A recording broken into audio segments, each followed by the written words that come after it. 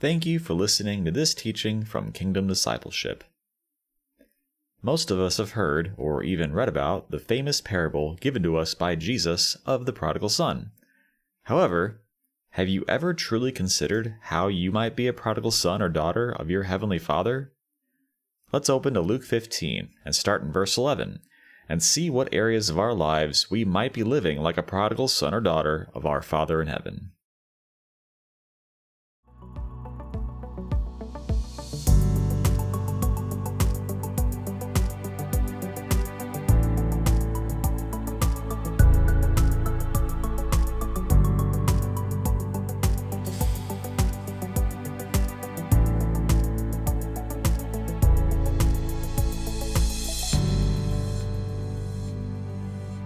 Well, good morning. It's a Thursday here in Texas, and I think it's May 21st. It's been 3 weeks since the last teaching. Hopefully everyone is doing well and going into the new stages of this coronavirus pandemic and the opening up stages, and we want to continue to see where Jesus is in all of it. Where is the Lord? Now we've talked a lot about it in every teaching. We've seemingly brought it up. But we consistently want to see where Jesus is in every situation of our lives. The deeper our relationship with Jesus, the more involved we'll want him to be in all things. We're called to be disciples of Jesus, disciplined followers of Jesus who know him more and more intimately, walk with him more obediently, and experience his love in our lives more and more, and certainly labor to love him more and more and more, and all that goes into that. The last 3 weeks, I think it's been 3, could be 2, but I've been studying and teaching Bible study on the prodigal son a lot. The parable of the prodigal son, it's in Luke 15. All of Luke 15, for those who don't know, is just 3 parables. It's a long chapter, and it's 3 parables. The first 2 parables are very short parables. The parable of the lost sheep, then the parable of the lost coin, and then the parable of the prodigal son or the lost son. We can see a progression in the parables, and we'll probably talk a little bit about that. What I've found as I've studied this is that I believe, frankly, and I say this humbly, that we have for the most part misinterpreted the parable. As I think we do many parables, but the vast majority of the teaching I see on this parable, I think, is not the primary purpose of the parable. Generally, when you hear the parable of the lost son or the prodigal son, you hear a salvation message about coming home to God. And certainly, you can see elements of that in here. But I think what we're going to find is that the prodigal son is not about an unbeliever coming to salvation in Christ. Although certainly, if you are an unbeliever, we do want you to come to salvation in Christ before this podcast ends. But the prodigal son, I think we're going to see, is certainly about a believer, actually about 2 believers, because the story is about 2 sons, and about how our Heavenly Father deals with them. And so, as in all things, we want to follow our guidelines. We always ask, why is this in the Bible? In Romans 15:4, that says everything that was written in the past was written to teach us or to instruct us. It's not just here as a good story. And this is a very famous parable, one of the most famous parables in the Bible, right? In the world, in history, the parable of the prodigal son. As Christians, almost all of us have heard this or read this. But as I said, I think our perspective on it has been for the most part incorrect. And so hopefully, I've studied this a lot lately. I've spent a lot of time in this parable, several Bible studies. I don't know if it's 4 or 5 or 6 Bible studies in different manner, going through it and talking about it and chewing on it. And again, it's overwhelming, the fullness of it. And And what we're going to see is that you and I are the prodigal son. That there are areas of the prodigal son in all of our lives. And the reason it's in the Bible, like almost everything else is in the Bible, is it's for us, as we want to examine ourselves and see what aspects of our life are we living like the prodigal son has. We're going to go ahead and pray and invite Jesus into our time, and we'll get rolling. Well, Lord Jesus, we do thank you for your mercy and goodness on our lives. We thank you for your favor and grace. We thank you that we have the Word of God. We thank you for this very famous teaching and parable called the parable of the prodigal son or the lost son. Holy Spirit, we ask you to lead us and guide us now as we open the Scriptures. And Father, we thank you for loving us. We thank you for saving us. We thank you that you long for us to come home to you in the areas of our life where we've been a prodigal. Father, we commit this time into your hands. We love you, we bless you, and we thank you. In Jesus' name, amen and amen. So we're in Luke 15, verses 11 to 32. So we're going to go ahead and read it. I don't know how far we'll get today. I know we won't finish the whole thing. Verses 11 to 24 is going to speak about the younger son, and we're going to see ourselves in that. And then 25 to 32 will be about the older son, and we'll see ourselves in that. And again, we're going to have a picture of our Heavenly Father in all of this. Verse 11. Jesus continued, "There was a man who had 2 sons. The younger one said to his father, 'Father, give me my share of the estate.' So he divided his property between them. Not long after that, the younger son got together all he had, set off for a distant country, and there squandered his wealth in wild living. After he had spent everything, there was a severe famine in that whole country, and he began to be in need. So he went and hired himself out to a citizen of that country who sent him to his fields to feed pigs. He longed to fill his stomach with the pods that the pigs were eating, but no one gave him anything. When he came to his senses, he said, 'How many of my father's hired men have food to spare? And here I am starving to death. I will set out and go back to my father and say to him, Father, I have sinned against heaven and against you. I am no longer worthy to be called your son. Make me like one of your hired men.' So he got up and went to his father. But while he was still a long way off, his father saw him and was filled with compassion for him. He ran to his son, threw his arms around him, and kissed him. The son said to him, Father, I have sinned against heaven and against you. I am no longer worthy to be called your son.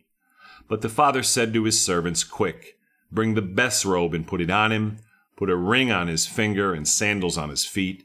Bring the fattened calf and kill it. Let's have a feast and celebrate. For this son of mine was dead and is alive again. He was lost and is found. So they began to celebrate. Meanwhile, the older son was in the field. When he came near the house, he heard music and dancing. So he called one of the servants and asked him what was going on. Your brother has come, he replied, and your father has killed the fattened calf because he has him back safe and sound. The older brother became angry and refused to go in. So his father went out and pleaded with him. But he answered his father, Look, all these years I have been slaving for you and never disobeyed your orders. Yet you never gave me even a young goat so that I could celebrate with my friends. But when this son of yours who has squandered your property with prostitutes comes home, you kill the fattened calf for him. My son, the father said, you are always with me, and everything I have is yours. But we had to celebrate and be glad, because this brother of yours was dead and is alive again. He was lost and is found. Thank you, Lord Jesus. When we come to the parable, again, you want to look at who the characters of the parable are, right? And there's 3 primary characters, the 2 sons and the father. Quickly, we should identify that, again, why is this in the Bible? It's in here to teach us, to instruct us, Romans 15:4. 1 Corinthians 10:6 and 11, it's written down as an example to us. So in the story of the prodigal son, in this parable, the two sons represent you and I, all of us. Okay, we are the sons. Obviously, the Father represents our heavenly Father. So, verse 11, Jesus continued, there was a man who had two sons. Now notice that they're already sons. The only way to become a son or a daughter of God is through Jesus Christ. You're not a son of God unless you're already saved. The only way that God is your Father is if you've received Jesus Christ as your Savior. Jesus said in John 14:6, I am the way, the truth, and the life. No one comes to the Father except through me. It's only in Jesus that God becomes our Father. And so, if you haven't received Jesus Christ today, go ahead and do it now. Just simply pray, Lord Jesus, I confess I'm a sinful person. I believe that you lived a perfect life for me and died a perfect death for me. And I believe you're alive and risen. And Jesus, I ask you to come into my heart and be the Lord of my life and save me from my sin and bring me into relationship with God as my Father, that I might know him as my heavenly Father. I place all my faith and trust in you, Jesus alone, to save me and to be my everlasting Lord and God. Now, when you pray this prayer, when you come to know your need of Jesus and when you receive him, you become a son or a daughter of God. God becomes your heavenly Father. God the Father becomes your heavenly Father. And in this parable, these sons are already saved. They already live with their Father. They're already in the kingdom of God. And so the parable, and I'm going to say boldly, is not designed for an unbeliever. The parable is made for believers, pretty much like everything in the Bible. The irony is if this parable is about an unbeliever, it has very little relevance at all to us as believers. We can almost wipe our head and say, my goodness, I'm glad this has nothing to do with me because I'm already saved. I'm already in the kingdom of God. I'm not a prodigal son. And so the problem with that is, again, why would Jesus put something in the Bible that has literally no application to us unless we're unsaved? If you think about it, it's very rare that an unbeliever would pick up the Bible. Very few unbelievers read the Bible. But if this is for an unbeliever, then its primary purpose would be, wow, so if an unbeliever picks up the Bible and happens to come here to Luke 15 and reads this story and somehow would have the revelation that, wow, I'm a prodigal son. I need to get saved. I've never heard that happening. So the story is written for believers. Now, in teaching it, I can see a place where we can use it as a tool to lead someone to Christ. But that's not its primary purpose, and I don't believe Jesus would have us to use it as its primary purpose. Its primary purpose is to believers. Now, a second mistake I think we make in this parable is that we believe that the prodigal only applies, number one, to a non-believer, but if it is going to apply to a believer, then it's applying to a believer that's gone off the reservation. That this prodigal, and the prodigal does. So it only can apply to a Christian who has just completely abandoned their faith, has stopped going to church entirely, has given themselves over to the world. This son was hiring prostitutes with his father's money. And so even in this, we don't see any application for us. And again, I think that this is an equally big mistake when approaching this parable. The parable of the prodigal son or the lost son is for all of us as believers. I think we're going to find that all of us have elements of the prodigal son in our lives today. I think we have elements of the older son today. So, verse 11, there was a man who had two sons. Remember, Jesus, this is a parable. He made it up as a teaching for us. so that we would be instructed about it. And they're already sons. They already live with their father. All of these are elements that accompany salvation when someone is already saved. The younger one said to his father, "Father, give me my share of the estate." So he divided his property between them. So the younger son is able to go to his father and make requests, as are we today. And you notice the younger son, while his father's still alive, asks for his share of the estate, or other versions say his inheritance. And it says his father gives it to him. It says, so he divided his property between them. So again, "Father, give me my share of the estate," or his inheritance. We all have an inheritance from our Heavenly Father, but normally the majority of us think that we're going to get that inheritance in heaven. And certainly we will have an inheritance in heaven. Going to heaven, your inheritance in heaven is going to be given you, or receiving heaven is based entirely on what Jesus has done. As far as you going to heaven and spending eternity in heaven. But you're also going to have an inheritance based on how you lived your life here. This inheritance, though, also represents what we have in this life. We have an inheritance also given us for this life. Like the younger son, our Heavenly Father has given us a share of our estate or our inheritance in this life. And He's given it to us. And why has He done that? What would be the purpose of our Father in giving us an inheritance while we're still alive? Again, this son is given his inheritance while he's alive. So was the older son. It says he divided his property between his two sons.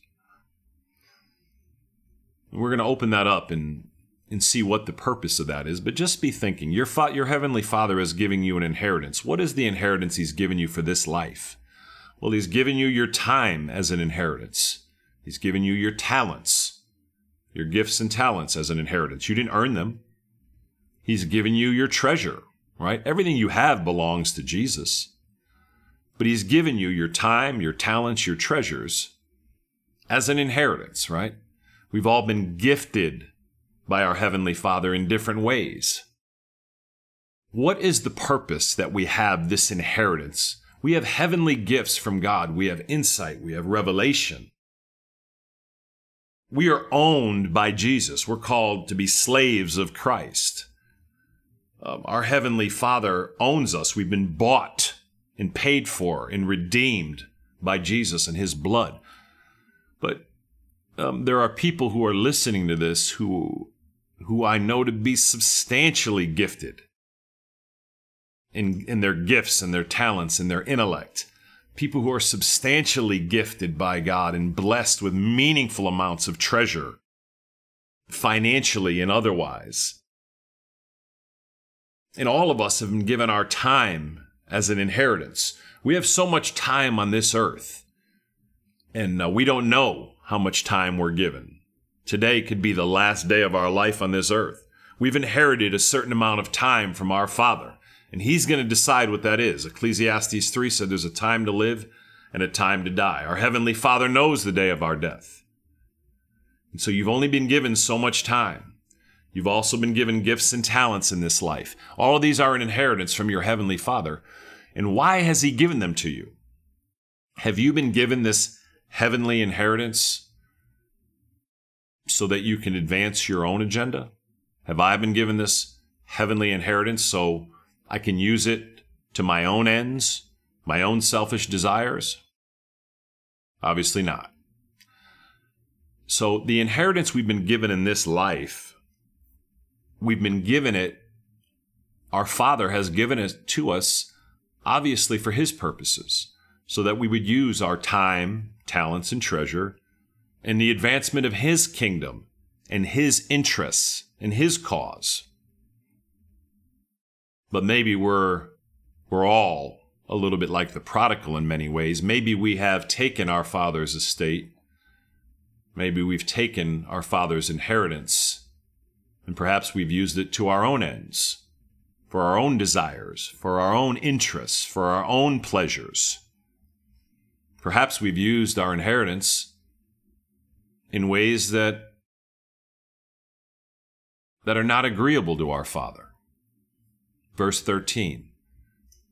Not long after that, not long after he got his inheritance, not long after that, the younger son got together all he had, all his father's gifts, talents, treasures, all his inheritance, set off for a distant country, and there squandered his wealth in wild living. It says wild living here. At the end of the parable, we see that the older son confirms that he had spent his father's inheritance on prostitutes. Think about the weight of that and think about, why would Jesus say that? I mean, this is supposed to be a holy Bible, Lord. Why would you use such a vulgar analogy? Jesus made up this story to teach us. Why couldn't he say something? Why does he have to use such a heavy, harsh example? This is a story. Jesus could have created it any way he wanted it to teach us. But he uses this heavy term, squandered your inheritance with prostitutes. And perhaps Jesus wants us to see that there are times that we indeed prostitute the things of God, the things of our Father. How do we prostitute our inheritance? How do we misuse our inheritance like the prodigal has?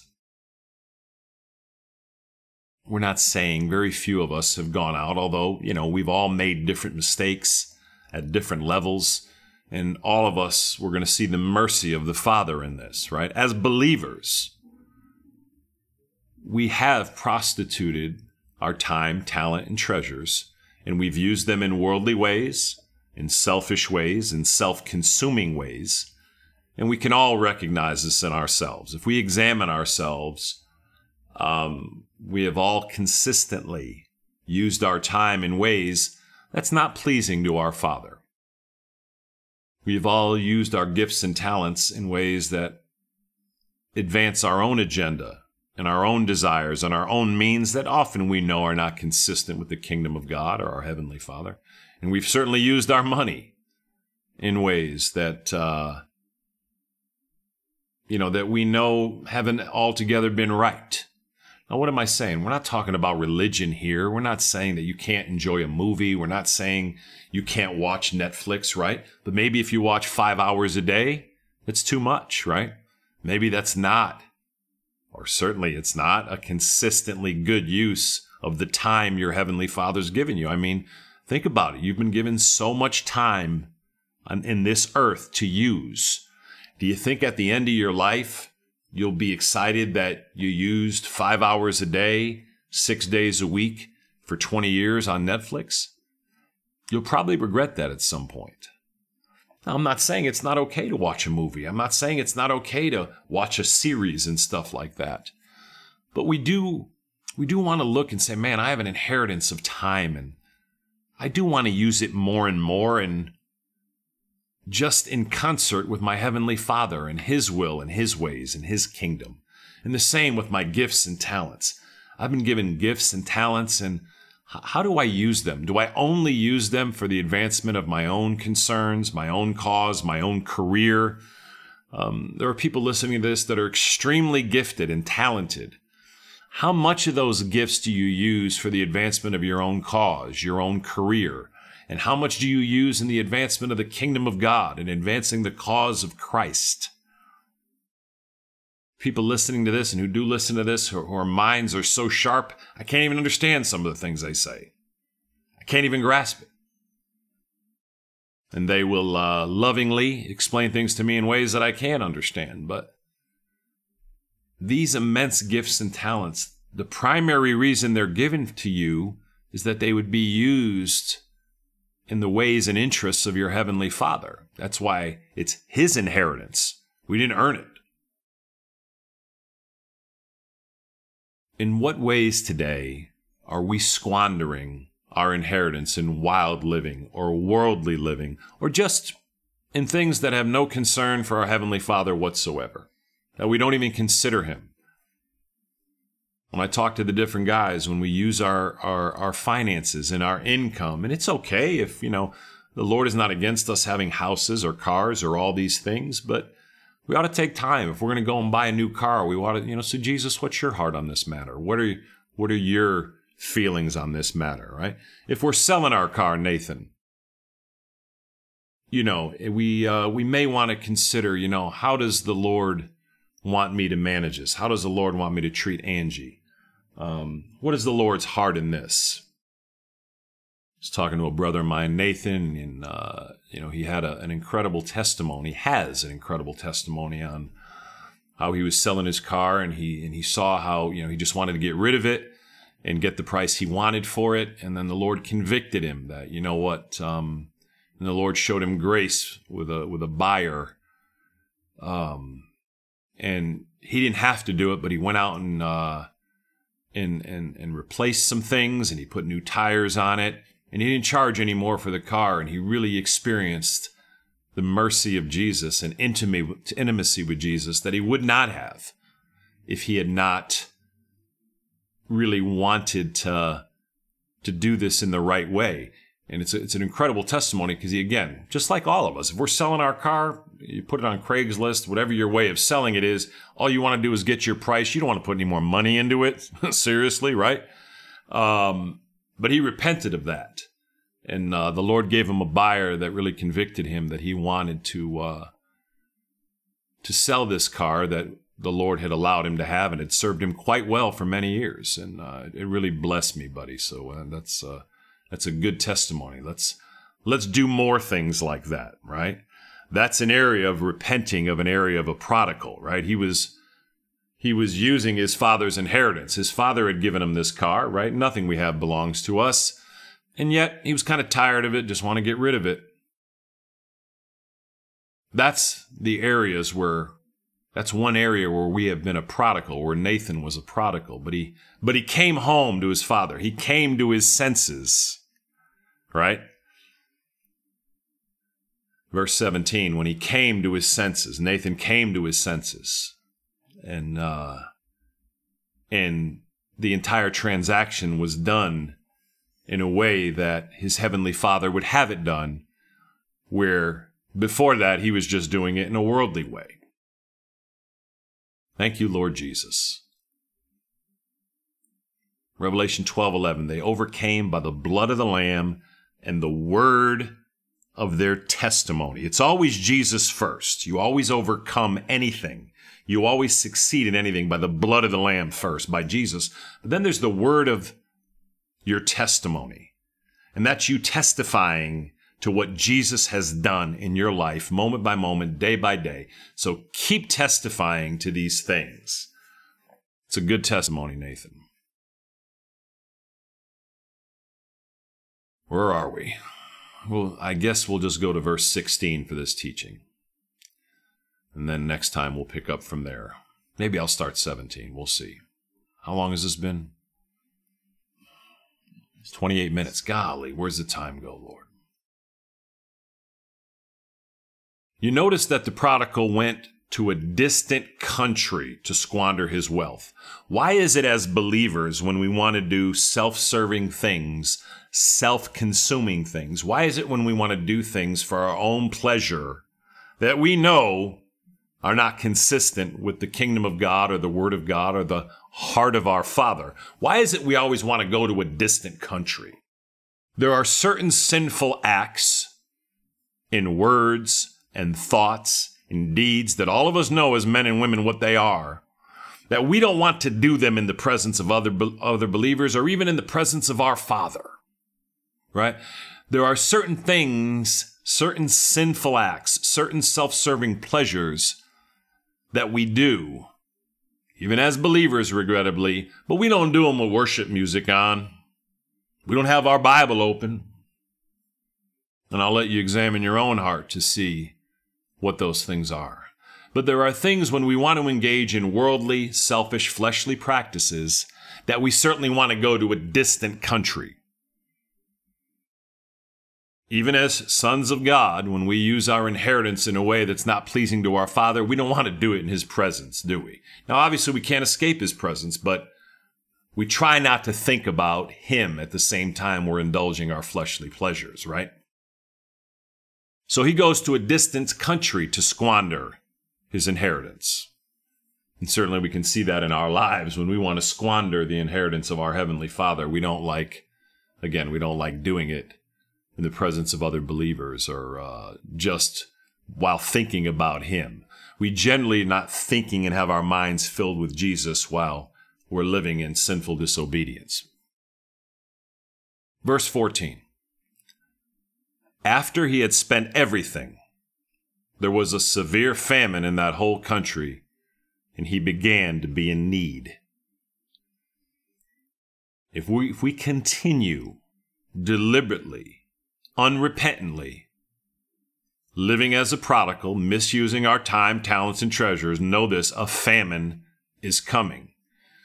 And the more we deliberately continue to use our Father's inheritance in self-serving ways, the more severe the famine will be. Obviously, this prodigal did go off the reservation, and eventually the inheritance runs out.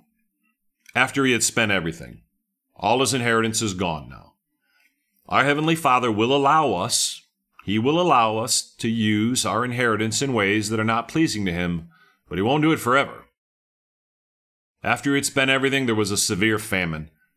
And if you're listening now, and all of us perhaps have areas of famine in our lives. Maybe you have famine spiritually. Maybe you have famine physically. Maybe it's emotionally. Maybe you have some financial famine. Maybe there's some relational famine, right? And famine just represents hardship and difficulty. Wherever there's famine in our lives, perhaps we want to examine ourselves and say, where am I a prodigal in this? You're a son or daughter of God. You're saved. You know Jesus. But, maybe there's famine in your language. Maybe you're careless in your language, whether it's foul language or just insincere speech or casual cavalier speech. There's just so many different areas when I examine my own life that I can see elements of a prodigal. Elements where I'm a little careless in how I'm using my time, talents, and treasures. After he had spent everything, there was a severe famine in that whole country. Because you see, he left the kingdom of God. He went out from under his Father's covering. That's what we always do when we want to use our inheritance to our own ends, our own selfish ends. After he had spent everything, there was a severe famine in that whole country, and he began to be in need. Now, right at this moment, he should have repented. Any place you see famine in your life, examine yourself. When the Holy Spirit shows you, just say, Holy Spirit, thank you. There's no shame. There's no condemnation. There's no guilt. You're just convicted, and run home to your Father and say, Father, help me. I am sorry. I'm wrong in this. I ask you to forgive me. Be quick to repent. Repentance, as I've said over and over and over, is the greatest tool in a believer's toolbox. Jesus understands that we make mistakes. He really does. But the issue is when we refuse to repent. Let's be quick to repent. He should repent right here. But instead, we're going to have verses 15 and 16. Instead, he's going to take a detour. Right now, the inheritance is gone. He finds himself in need. He should have ran back home. And that's what we can do today. That's what we need to do today. But the vast majority of us, we won't do that. We're going to find that he's going to go off and try to rectify the situation in the world. Instead of just going home to his Father, instead of repenting right now, he's going to try to make things right first by utilizing all that the world has. And how often do we do that? When we've made mistakes as Christians, when we've made mistakes in the church, when we've failed, and all of us have, we just want to be quick to repent. Just go to your Father, go to your brothers and sisters and say, I'm sorry, I've messed it up. Please forgive me. I'm sorry. so hard for us to do because we're ashamed and we feel guilty and we feel pride, and none of these things are of God. Shame, guilt, and condemnation are never from your heavenly Father. They're never from Jesus, and they're never from the Holy Spirit. That's always from your flesh or the enemy. So did you hear me say that? If you ever feel shame, condemnation, and guilt, which most of us do, those are never from God. The Holy Spirit brings conviction. Never shame, never condemnation, and never guilt. He brings conviction, and with conviction comes joy because it's a revelation. Man, I am missing it. I am misusing my inheritance in this way. And you're convicted, and you go to your Father and you repent, like this prodigal is going to do, starting in verse 17. But he makes a detour first. Everything runs out in verse 15. So he went and hired himself out to a citizen of that country, who sent him to his fields to feed pigs.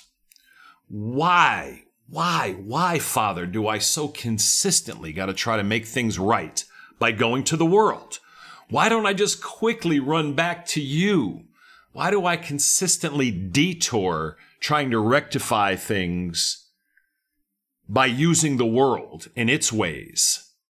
So he went and hired himself out to a citizen of that country. How many times have we gone and hired ourselves out as believers unnecessarily because we were just ashamed or we were embarrassed or we just didn't want to repent? So we do everything we can to try to make things right, utilizing the world and its ways and its systems. Verse 15, so he went and hired himself out to a citizen of that country. You're a son of God today. You're a daughter of God. You don't need to go to the world. We make mistakes. But let's run back to our Father. Let's not be. We can stop doing verses 15 and 16. You're a child of God. God is your Father. He loves you. He wants to put this robe on you. Just come home today, whatever it is, small or big. It doesn't have to be some massive area. Again, I said we've misused this parable because we only look at the prodigal as someone who's gone way off the rails in their Christianity. No. We all have elements of the prodigal, and we can all come home today and need to repent today for where we have misused our time, talents, and treasures, and all of us have done it in different levels. Yes, some have gone way off the reservation, and you need to come home. But there's some who are just some small things, but they're important. Areas the Holy Spirit will convict you. You know what? You want to start using your gifts and talents a little more today, ladies, in the advancement of the kingdom of God, and not just for the interests of your own lives, your own families, your own children, your own parents, or what have you, but for the advancement of the kingdom of God. So he went out and hired himself out to a citizen of that country who sent him to his fields to feed pigs. He should have went back to his father in his fields. He should have immediately went back to his father's kingdom right here. But instead he tries this alternative and hires himself out to a citizen of that country, and that's what we do. And I'm telling you, it's not long before we're with the pigs. It never works. It will never work. Wherever we are today, in whatever the situation, just go back to Jesus, whether it's large or small. Because all that's going to happen when you go to the world is going to send you to the pigs. And then when you get to the pigs, it's not going to be very pleasant. Verse 16, he longed to fill his stomach with the pods that the pigs were eating. But listen to this, but no one gave him anything. The world is not a merciful master. The world will put you in bigger bondage, bigger slavery. Your Father is longing for you to come home. He longed to fill his stomachs with the pods that the pigs were eating. You see, whatever salary he was getting, whatever his salary was that he hired himself out for, wasn't even enough to feed himself. When we go to the world, when we hire ourselves out to the world, we will starve. He's with the pigs. We'll be with the pigs when we when we don't want to be in our Father's house and do things in His way and in the way of the kingdom of God, you'll be starving. You'll be withering. And it says, but no one gave Him anything. The world is a merciless master. And yet we consistently try to utilize it to our own ends. I know I do, Lord, and I ask You to forgive me. Forgive me, Lord, and help me to repent where I do this. Lord, help us to know that we don't have to live with the pigs. We don't have to just, again, He goes to the world, and what He gets in return is just not only living with the pigs, even wanting to eat what the pigs were eating, but He didn't even get that. We will be stripped of everything when we go to the world. But in our Heavenly Father's house, when we will live as children in His house, when we'll repent of these things, we'll know the blessing and peace and comfort of our Heavenly Father. You don't really get anything when you go to the world. The pleasures are momentary, but it's not long before there's a famine. And when there's a famine in your life, if there's a famine today in any of those areas, spiritually, physically, emotionally, financially, relationally, run to your Father. We're going to stop there, but verse 17 is the best 6 words in all of this. When He came to His senses. When He came to His senses. Lord Jesus, I ask You to help us to come to our senses today. I ask You to show us, Lord, with conviction, that we might have joy, that we might have new eyes to see today where, you know what, this prodigal really is about me. That's why Jesus said it, is because I have areas in my life where I'm not using my Heavenly Father's inheritance in ways that are pleasing to Him. I'm often using my inheritance and my time and my gifts and talents and treasures in ways that are self-serving. Lord Jesus, help me today. Help us one and all to come to our senses in any and all ways that we're living as a prodigal, big or small. Help us, Lord, to remember the goodness of our Heavenly Father and to know, Lord, that You're longing for us to come home in every aspect of the prodigal that lives in me, that lives in us. Thank You, Lord Jesus, for Your mercy and goodness. Help us to come to our senses. Verse 17, when He came to His senses. Father, we thank You for the Word of God. We thank You for this incredible, overwhelming parable, this scripture, the Word of the living God given us, that we might come home to You this day, one and all. Lord, forgive us when we think this is for everyone else. Forgive us when we'll say, if You're here today and you're like this, this is not for if, this is for everyone who hears this. It has application to you and to me, not just for some few who aren't saved. As I said, if you don't know Jesus as your Savior or God is not your Father, well, go back to the beginning of this podcast and receive Jesus as your Savior. And you will come into the family of God. And obviously, if you have gone way off the reservation and you've just completely walked away from your Christianity, then come home. But for all the rest of us, let's examine the aspects where we truly have areas of prodigal in our lives today. Areas where we're not using our time, talents, and treasures really as our Father would have us to, or certainly in the measure that He would have us to. Lord Jesus, we love You, we bless You, and we thank You. We commit this time into Your hands this day. And we thank You for Your mercy. We thank You for this word. In Jesus' name, amen and amen.